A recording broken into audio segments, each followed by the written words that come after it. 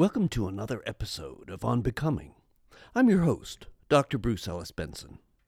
Just a quick reminder that you can find On Becoming on Twitter at OnBecomingPod and Instagram at OnBecomingPodcast. I'd love to hear from you. If you have any comments on the podcast or particular episodes, you can reach me at onbecomingpodcast@gmail.com. And if you're enjoying the podcast, I hope you'll support the podcast on Patreon. Just go to patreon.com/onbecomingpodcast. Today, football is their religion. I'm not going to say that football is, sort of like religion. Instead, I believe it actually qualifies as religion for many people. And I have no intention of saying that this is somehow bad, though I do wonder whether football fulfills enough of the human need to have something sacred that binds us together. By the way, I'm using the term football in both the American sense and the sense that most other people in the world use that term, to refer to what Americans call soccer. Both American football and soccer qualify as religions, though I'll mainly be addressing American football in this episode simply because there's already so much to say about that. In his book, The Righteous Mind, the moral psychologist Jonathan Haidt has a chapter titled Religion is a Team Sport. I'm going to be following Haidt's analysis in this episode, though I'll obviously be adding my own thoughts. But I think Haidt is fundamentally correct that football absolutely can be accurately described as religious.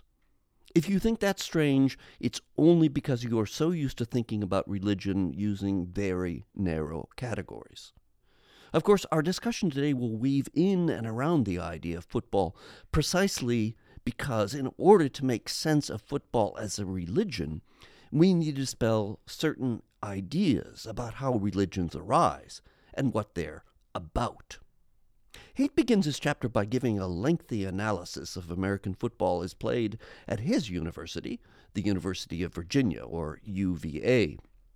He notes that the rituals for both teams can be described as tribal. That is, they bring together people to form a group that sees itself as being in opposition to the other group.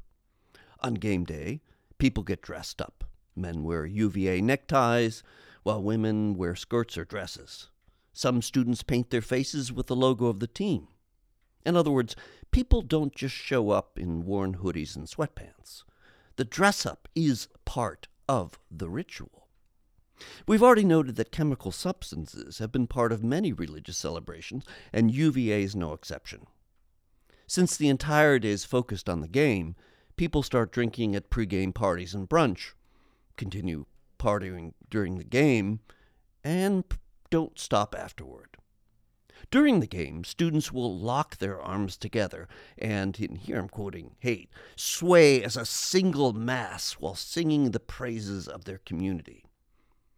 They will also pump their fists in the air while singing a battle chant that goes, Wahoo-wah, Wahoo-wah, Uni-V, Virgin-E-Ah, Hoorah-ray, Hoorah-ray, Ray, Ray, UVA. If you're thinking, that doesn't really make much sense, let me point out that it's not designed to make any sense. Instead, it's designed to unite people around their alma mater. That's all that matters in regard to the chant. Haidt is using the same Durkheimian conception of religion in his analysis that we've been discussing earlier.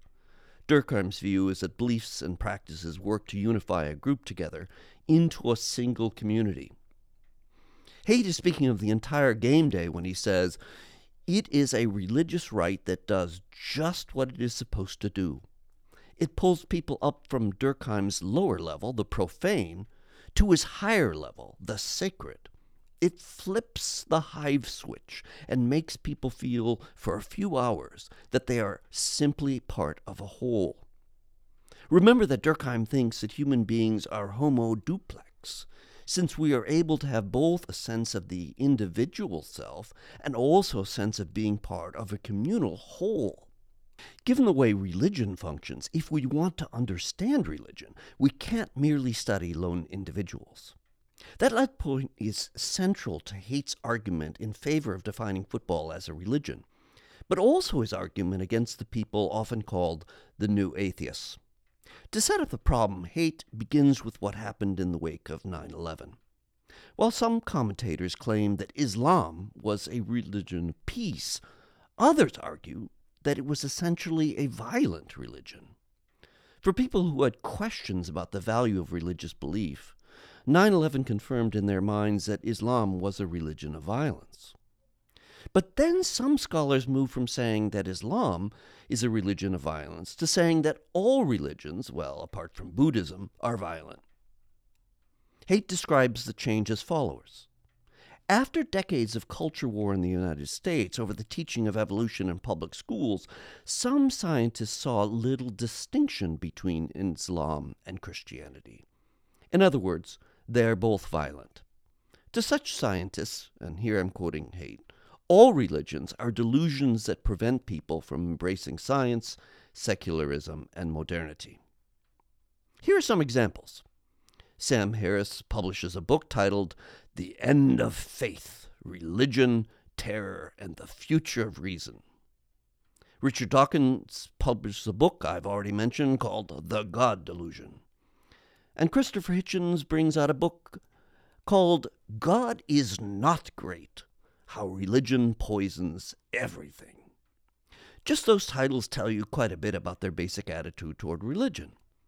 Although Hitchens is a journalist, Haidt reminds us that Harris and Dawkins claim to be scientists, which should be characterized by open-mindedness and a commitment to grounding any claims one makes upon reason and empirical evidence, rather than emotion or what people call faith. What unites the New Atheists is their definition of religion in terms of belief in supernatural agents. Sam Harris says, a belief is a lever that once pulled moves almost everything else in a person's life. Just to be clear, their point is that religion, all religions, boil down to simply this belief in supernatural agents, which would of course include God, but also possible entities such as angels or demons. If you've been listening to the podcast, you already know that the New Atheist's central claim is completely bogus. I've already pointed out that many religions don't have the concept of the supernatural. You can only have such a concept once you've already defined some sphere as natural, and then you set up some other sphere as supernatural. Those of us who grew up in the West think that this distinction is simply obvious, whereas much of the rest of the world simply doesn't have the distinction. Moreover, the focus of the New Atheists, what they take religion to be about, is belief in God. Here it's helpful to add some points that Haidt doesn't address. For instance, we've already pointed out that many religions are non-theistic, so at best, such a definition could only work for certain religions, and thus would exclude the rest. But there's something much more problematic. The New Atheists have precious little understanding of what religion is, most likely because, well, they probably never studied religion. They just assume that their basic assumptions about religion are obviously true, which is why they never stop to question those assumptions. Again, a central feature of this podcast is the questioning of assumptions, a refusal to simply accept our usual ways of thinking. One of those unquestioned assumptions is that religion is about belief. But as I've already pointed out, Christianity is an outlier in this emphasis on belief. It's really the only religion that makes belief so central. Sure, other religions have beliefs, but those beliefs aren't central, and one doesn't qualify as an adherent simply on the basis of those beliefs. Put another way, the New Atheists continue the belief, yes, I've used that word on purpose, that Christianity is the model for all other religions, and thus, in their own way, are guilty of Western cultural imperialism. The New Atheists are no less cultural imperialists than Christians. They are playing by the same rules. It's just that they're on the other team. Even adopting the term atheist means that one has already accepted the rules of the game. What I'm trying to do in this podcast is to show that we need to question those rules and the game itself. Now, Haidt provides a diagram for what the New Atheist conception of belief looks like, namely, belief leads to doing. Haidt thinks that supernatural agents play a role in religion. Alas, enlightened as he is, he himself doesn't seem to get this idea that belief in supernatural agents is only true for certain religions. But he does get one important point. Focusing on beliefs results in a poor understanding of religion. Here's what he says. Trying to understand the persistence and passion of religion by studying beliefs about God is like trying to understand the persistence and passion of college football by studying the movements of the ball. You have to broaden the inquiry. You've got to look at the ways that religious beliefs work with religious practices to create a religious community. In place of this believing and doing paradigm, most people who study religion think that the paradigm is more accurately about believing, doing, and belonging. Now, it's at this point that Haidt introduces a point that could be slightly offensive to religious believers, namely, the idea that many of our beliefs are constructs created after the fact that either are used to justify our behavior or provide support for whatever group we belong to. You'll have to decide for yourself what to make of this claim. If we were to apply it to Christianity, one could talk about the seemingly endless debates in the first few centuries about exactly who Jesus was. I've already pointed out that as far as we can tell, most early Christians were Docetists. That is, they thought that Jesus wasn't really human, and so his appearance as a human being was an illusion. Then along came the Arians, who argued either that Jesus wasn't divine in the same way that the Father was divine, or else simply that Jesus wasn't actually God, but human.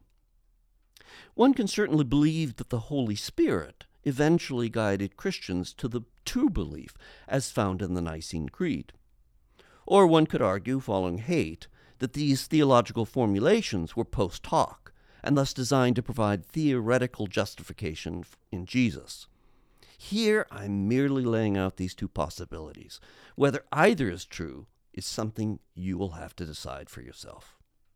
But I do think there's something important to add here. In earlier chapters of Haidt's book, he provides a pretty sophisticated argument to the effect that while human beings often think of their views as purely rational, many of our beliefs come about by way of intuitions. His research shows that in regard to our moral views, these at least originate in our intuitive reactions to situations, what we might call our gut-level beliefs. Then, according to him, if we're asked to provide a justification, we invent one after the fact. So the order is this. 1, we get an intuitive sense regarding whether a given action is right or wrong, and 2, we then find some kind of argument to justify what we've already come to believe. But the argument isn't the reason we came to believe something. It's only the reason we supply to others, or maybe to ourselves.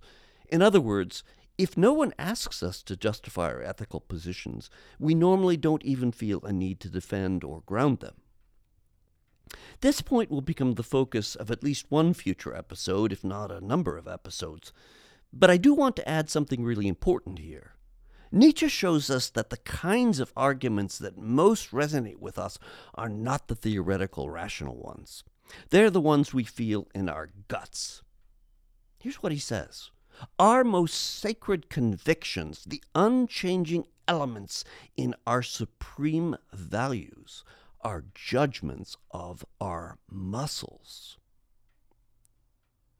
That's a remarkable statement.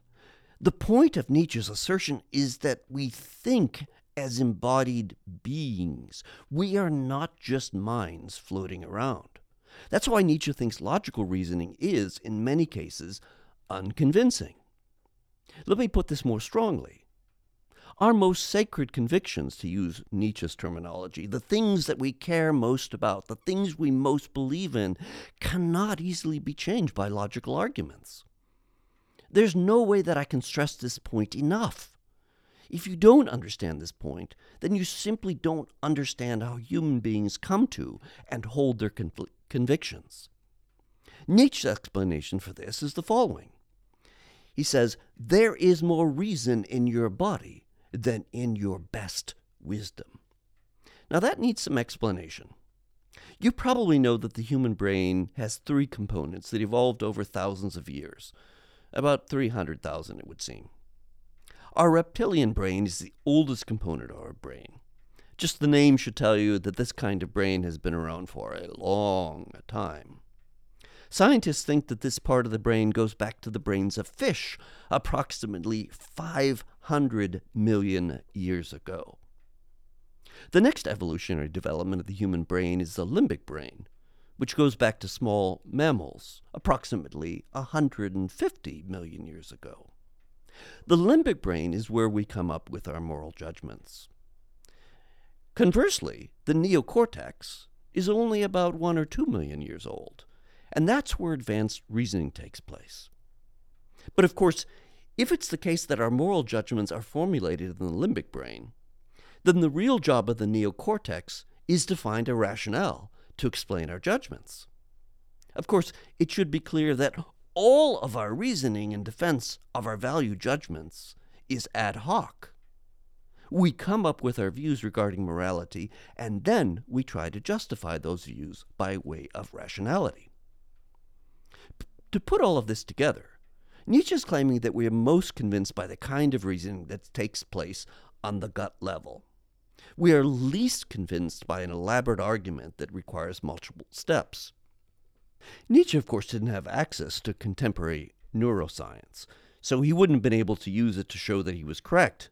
But we do, and it turns out that Nietzsche was, once again, way ahead of his time.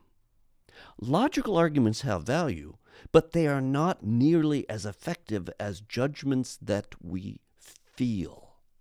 We are most convinced by our gut-level intuitions.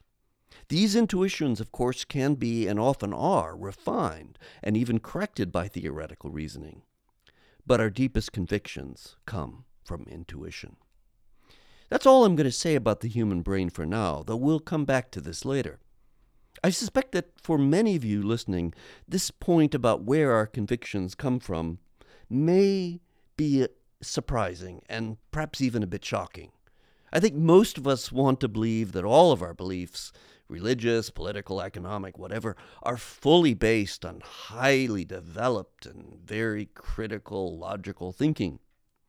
But if scientists are right about how the human brain operates, then that assumption is either not quite right or else really wrong. Once you come to see this, you will understand why most political debates, I'm putting the word debates here in air quotes, why they go nowhere. People don't usually come to their political convictions by way of dialectical reasoning or syllogisms. I'm not ruling that out as a possibility, but that's not the way most people come to their convictions. Instead, they come to those convictions by way of their limbic system, by way of their muscles, by way of their body, which is why changing people's minds about political beliefs requires getting them to feel that another view is right. Let me give you an example. People who initially hate or find queer people objectionable can change that view. But the main way it changes is that they come to meet a queer person and realize that such a person is truly a human person, just like them.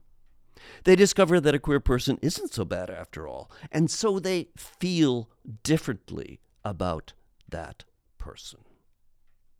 In light of that point, let's turn to the claim made by Richard Dawkins that he terms the God hypothesis. There exists a superhuman, supernatural intelligence who deliberately designed and created the universe and everything in it, including us. His entire book is an attempt to refute such an idea. Of course, if you've read his book, you'll know that it consists of, sad to say, one bad argument after another. There are so many fallacies that even atheistic philosophy professors love to quote parts of the book to use as examples of how not to argue. It's worth mentioning here that Haidt is himself an atheist, so this argument is between two atheists, not an atheist and a theist. Of course, given Nietzsche's point, one can probably say that Dawkins came to his view that God does not exist intuitively, and then casts about for arguments to support that belief. Dawkins claims that religion consists of, and here I'm quoting, time-consuming, wealth-consuming, hostility-provoking rituals that end up being counterproductive. But Dawkins seems to be absolutely oblivious to the point I made 2 episodes ago, namely that religion played a key role in human evolution. In contrast to Dawkins, Haight marshals considerable evidence from evolutionary biology to show that religion has actually been crucial in creating moral communities, that is, communities that foster trust and cooperation. But there's more here. Haight points out that in explaining the existence of religion, one really only has 2 possibilities. One can accept that religion was evolutionarily beneficial, or, and here I'm quoting Haight, you have to construct a complicated, multi-step explanation of how humans in all known cultures came to swim against the tide of adaptation and do so much self-destructive religious stuff. That's what the new atheists do, and it means that they have to make their case by using all sorts of weird arguments. The first is what they call the hypersensitive agency detection device. Human beings and other animals, of course, continually face the difficulty of determining whether something that happens is caused by another being, a dog, a woolly mammoth, versus simply happening. In other words, you hear a sound. Is it some being about to attack you, or is it merely the wind whistling through the trees? The new atheists claim that this detection device simply goes wrong, and it attributes agency to the wind or the sun or the rain. It's all caused by God or gods. Another possibility is what Dawkins calls the gullible learning module. Here I'm quoting, "There will be a selective advantage to child brains that possess the rule of thumb. Believe, without question, whatever your grown-ups tell you." Both of these hypotheses rely on the idea that a basic conception or belief can serve a purpose initially, but then be used in harmful and fallacious ways. Well, that certainly is true. But if you know anything about Occam's razor, you realize that such arguments end up being far more complicated, far more convoluted than simply admitting that religion has an evolutionary base. And the problem then is that the arguments of the new atheists seem themselves so suspiciously ad hoc, which means they're just making them up. But then doesn't it sound like Dawkins begins with a gut-level belief that there are no supernatural agents, and then has to construct an elaborate but not very convincing argument to justify his gut-level belief? Haight doesn't actually make this point. But I hope you can now see Dawkins' argument for what it is. He's arguing against people who have come to believe in God on a gut level. But he's using his own gut level belief as a starting point, and then tries to construct a logical argument. Although Dawkins wants to claim that his argument is scientific, it's not obviously more scientific than the view he's arguing against. The new atheists agree, somehow, that we came up with beliefs like the belief in God, and those beliefs led us to think many irrational things. In the case of Daniel Dennett, religion is like a parasite that lives within us and causes us to do crazy stuff. Dawkins uses the analogy of a virus that reproduces itself in its host in order to spread. So religion is a virus that spreads from one human being to another. I suspect that most of you listening can immediately see what's wrong with both of these analogies. Parasites and viruses are living organisms. Religions aren't. So neither analogy can get off the ground. And here's where we have to go back to football. The scientists who aren't on the new atheist team, as Haight likes to put it, have a very different story to tell. Remember how the UVA students were brought together to form a unit by dressing in a certain way, wearing face paint, moving in unison while chanting the old UVA chant? Evolutionary biologists argue that religion evolves to give a group cohesion and enable them to cooperate better. If you have any doubt about that, consider how well a football team would do if the players were uncooperative and just did their own thing. In place of the model used by the new atheists, what Haidt calls believing leads to doing, Haidt proposes an alternative model, and that is belonging, believing, doing. On his model, none of these features exist on their own. Yet Haidt argues that belonging and doing are actually more important than believing. That point becomes obvious when you think of how a group like a football team or the fans of a team connect. Groups that are able to see themselves as a moral community, in other words, they have a sense of obligation to one another, are much more likely to succeed. I mentioned that most hunter-gatherer communities went to war about every 2 years. In such a case, war would have been a prominent feature of life, particularly since such groups didn't have the luxury of getting someone else to fight their wars. In order for a community or a football team to have a sense of unity, there has to be a shared conception of what counts as bad behavior. It should be no surprise, then, that such things as murder, lying, not keeping your promise, stealing, and adultery would be seen as bad. Why? Because they threaten to break down the community. Players who hog the ball or act as independent units aren't usually beneficial to the team. Everyone's heard the old, "there's no I in team." If the community or team isn't united, it can't fight effectively. It's at this point that we can see why the notion of a God who can see everything becomes useful from an evolutionary standpoint. It should be obvious that people are less likely to follow the rules when they're alone, that is, when no one is watching. Haidt makes reference to various psychological studies that confirm this. One study shows that simply dimming the lighting in a room makes students more likely to cheat on an exam. Or in another case, subjects in studies are less likely to cheat when they are asked to unscramble sentences that have words connected to the idea of God.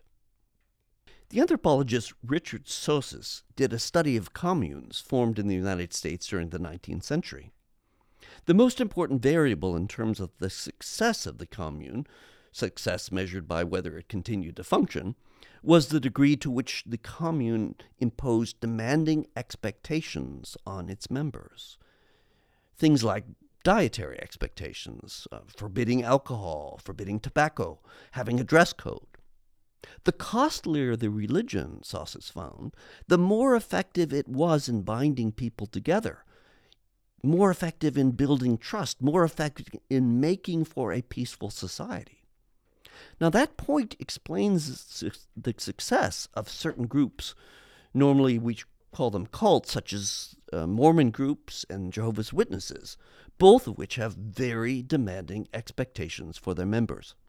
In contrast, a group like American Episcopalians simply don't have a similar degree of cohesiveness. If we consider this in terms of football, which team is going to do better? The one that is lax about how players live and train, or the one that is very strict and demanding? Put another way, while coaches get players to do a lot of things designed to train them, some of those things are less connected to the actual playing of the game and more to do simply with building group cohesion. We talked about the account of McNeil, who gets drafted in the Army and then spends hours each day marching around in the Texas heat.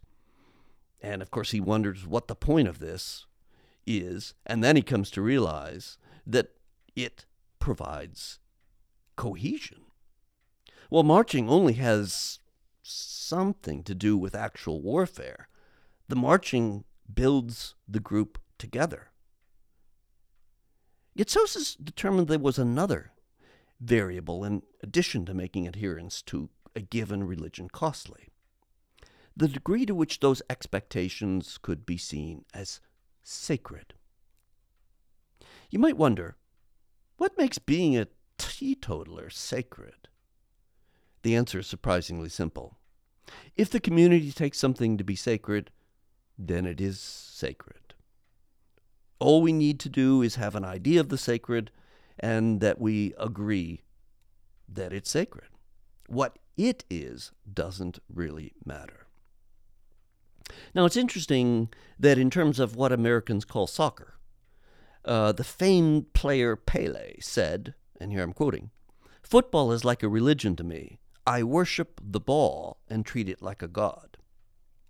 His fellow footballer, Diego Maradona, simply says, football isn't a game nor a sport, it's a religion. You might already have thought about the fact that the winning team across the world in soccer gets what's called the World Cup, and it's not hard to connect that to the Eucharistic chalice. Of course, the more the players have a sense of the sacred, which could simply be the hope of winning over a rival team, the more likely they are to work together toward that common goal. Here we've come to an extremely important point in understanding football as religion. Even though the University of Virginia wasn't founded as a religious institution, hearing the description of the UVA football game should make you realize that something sacred is at work. Perhaps it's the sacrality of the institution, or the sacrality of football, or the sacrality of the common goal of winning. Sacrality is something at work in our everyday lives. Our groups, our cultures tell us that certain things are sacred. For many people across the world, their respective countries are sacred in some sense. Americans wax eloquently about the founders of the nation, its constitution, and its commitment to democracy.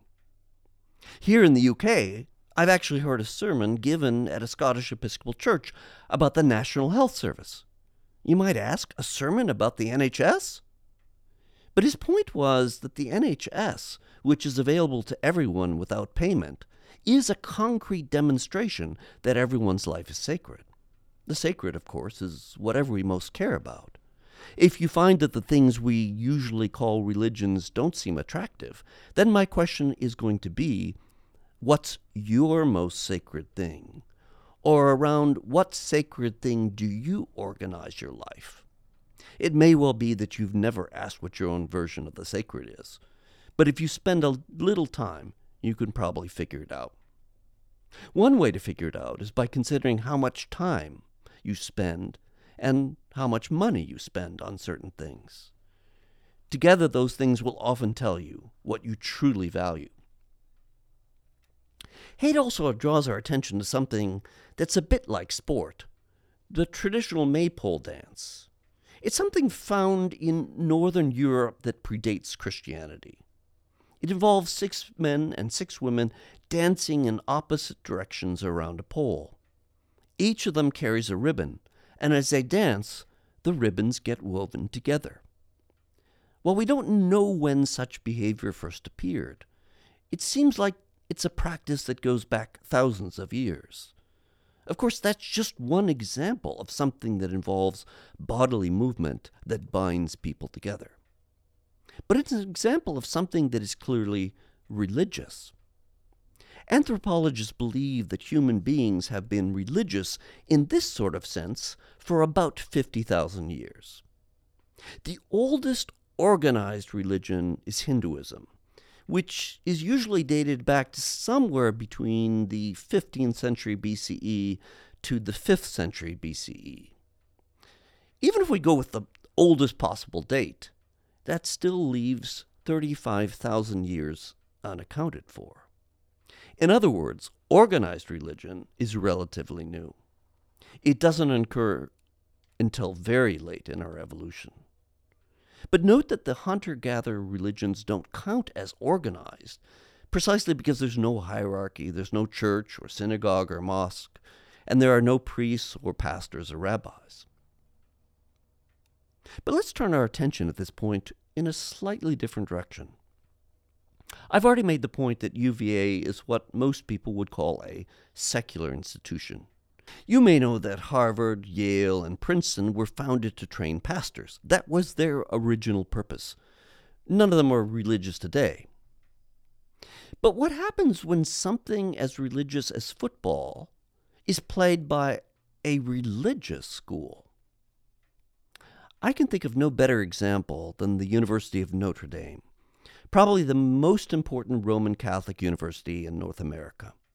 As you probably know, Notre Dame is not merely religious. Its religious mission is central to everything it does. It pervades the entire culture and is present in the classroom. But Notre Dame also happens to have one of the best and most respected football teams in North America. So what happens when those two things come together? One can find a raft of information at the Notre Dame website devoted to football and faith at experiencesandevents.nd.edu. Just so you know, it's experiencesandevents.nd.edu. And once you get there, click on Football Game Day. The first word you'll probably note is faith in large letters. Under that, you'll see the following, and here I'm quoting. Notre Dame invites everyone to join in the celebration of the Holy Eucharist while on campus. Mass is celebrated at various locations and times throughout the home game weekend. There are 9 masses throughout the weekend, and then there is Vespers on Sunday evening. And guests, people coming to watch the game, are also invited to pray the rosary before the game.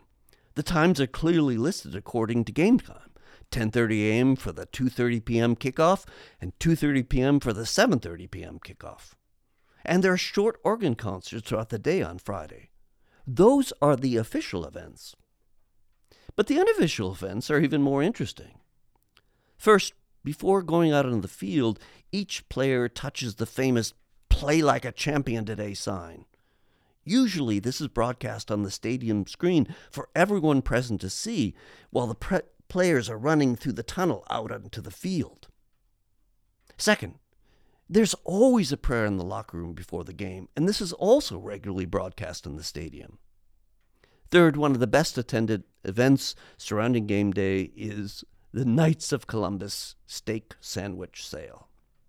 Fourth, all home games include an event called Saturdays with the Saints, in which a faculty member gives a public lecture about a selected saint. As you can imagine, these lectures usually include a number of very bad football puns. What do you expect from academics?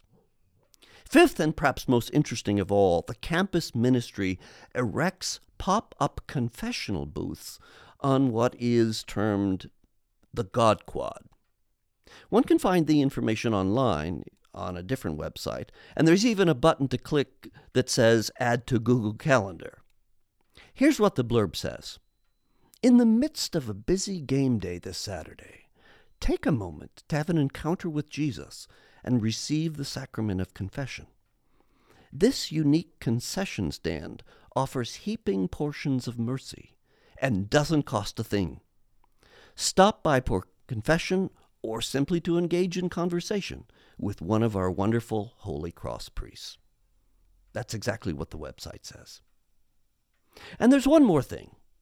On the side of the Hesburgh Library is a mosaic depicting Jesus holding his arms in the air.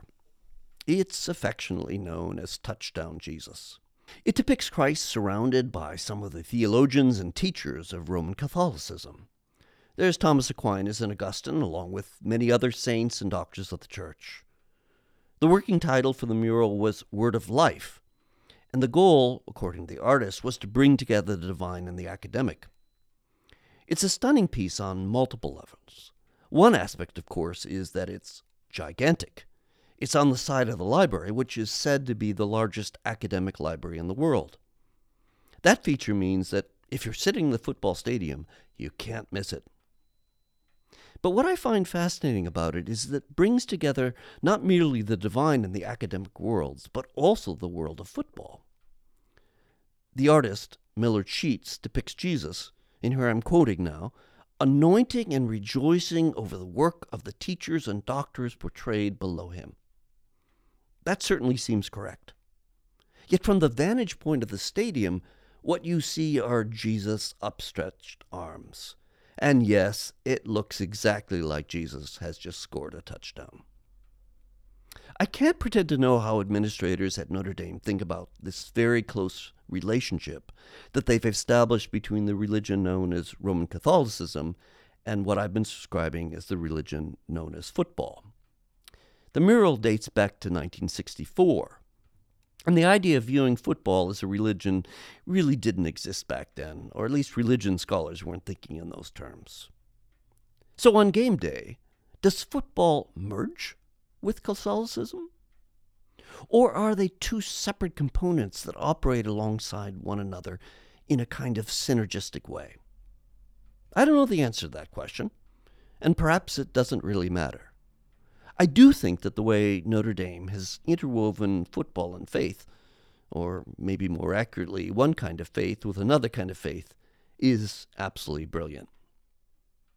I hope all of this has served to put your assumptions about religion into serious question. After all, as Socrates demonstrates over and over, you can only learn something if you first admit that you could possibly be wrong. But once you start to see through your assumptions, you can start to learn anew and to think differently. That's what I mean by becoming. The process in which we mature and come to a deeper understanding of what it means to be human and how we actually might get better at being human. I'm Dr. Bruce Ellis Benson. Thanks for listening to On Becoming. You can reach me on Twitter, Instagram, and by way of the show's email, onbecomingpodcast@gmail.com. I hope to hear from you soon.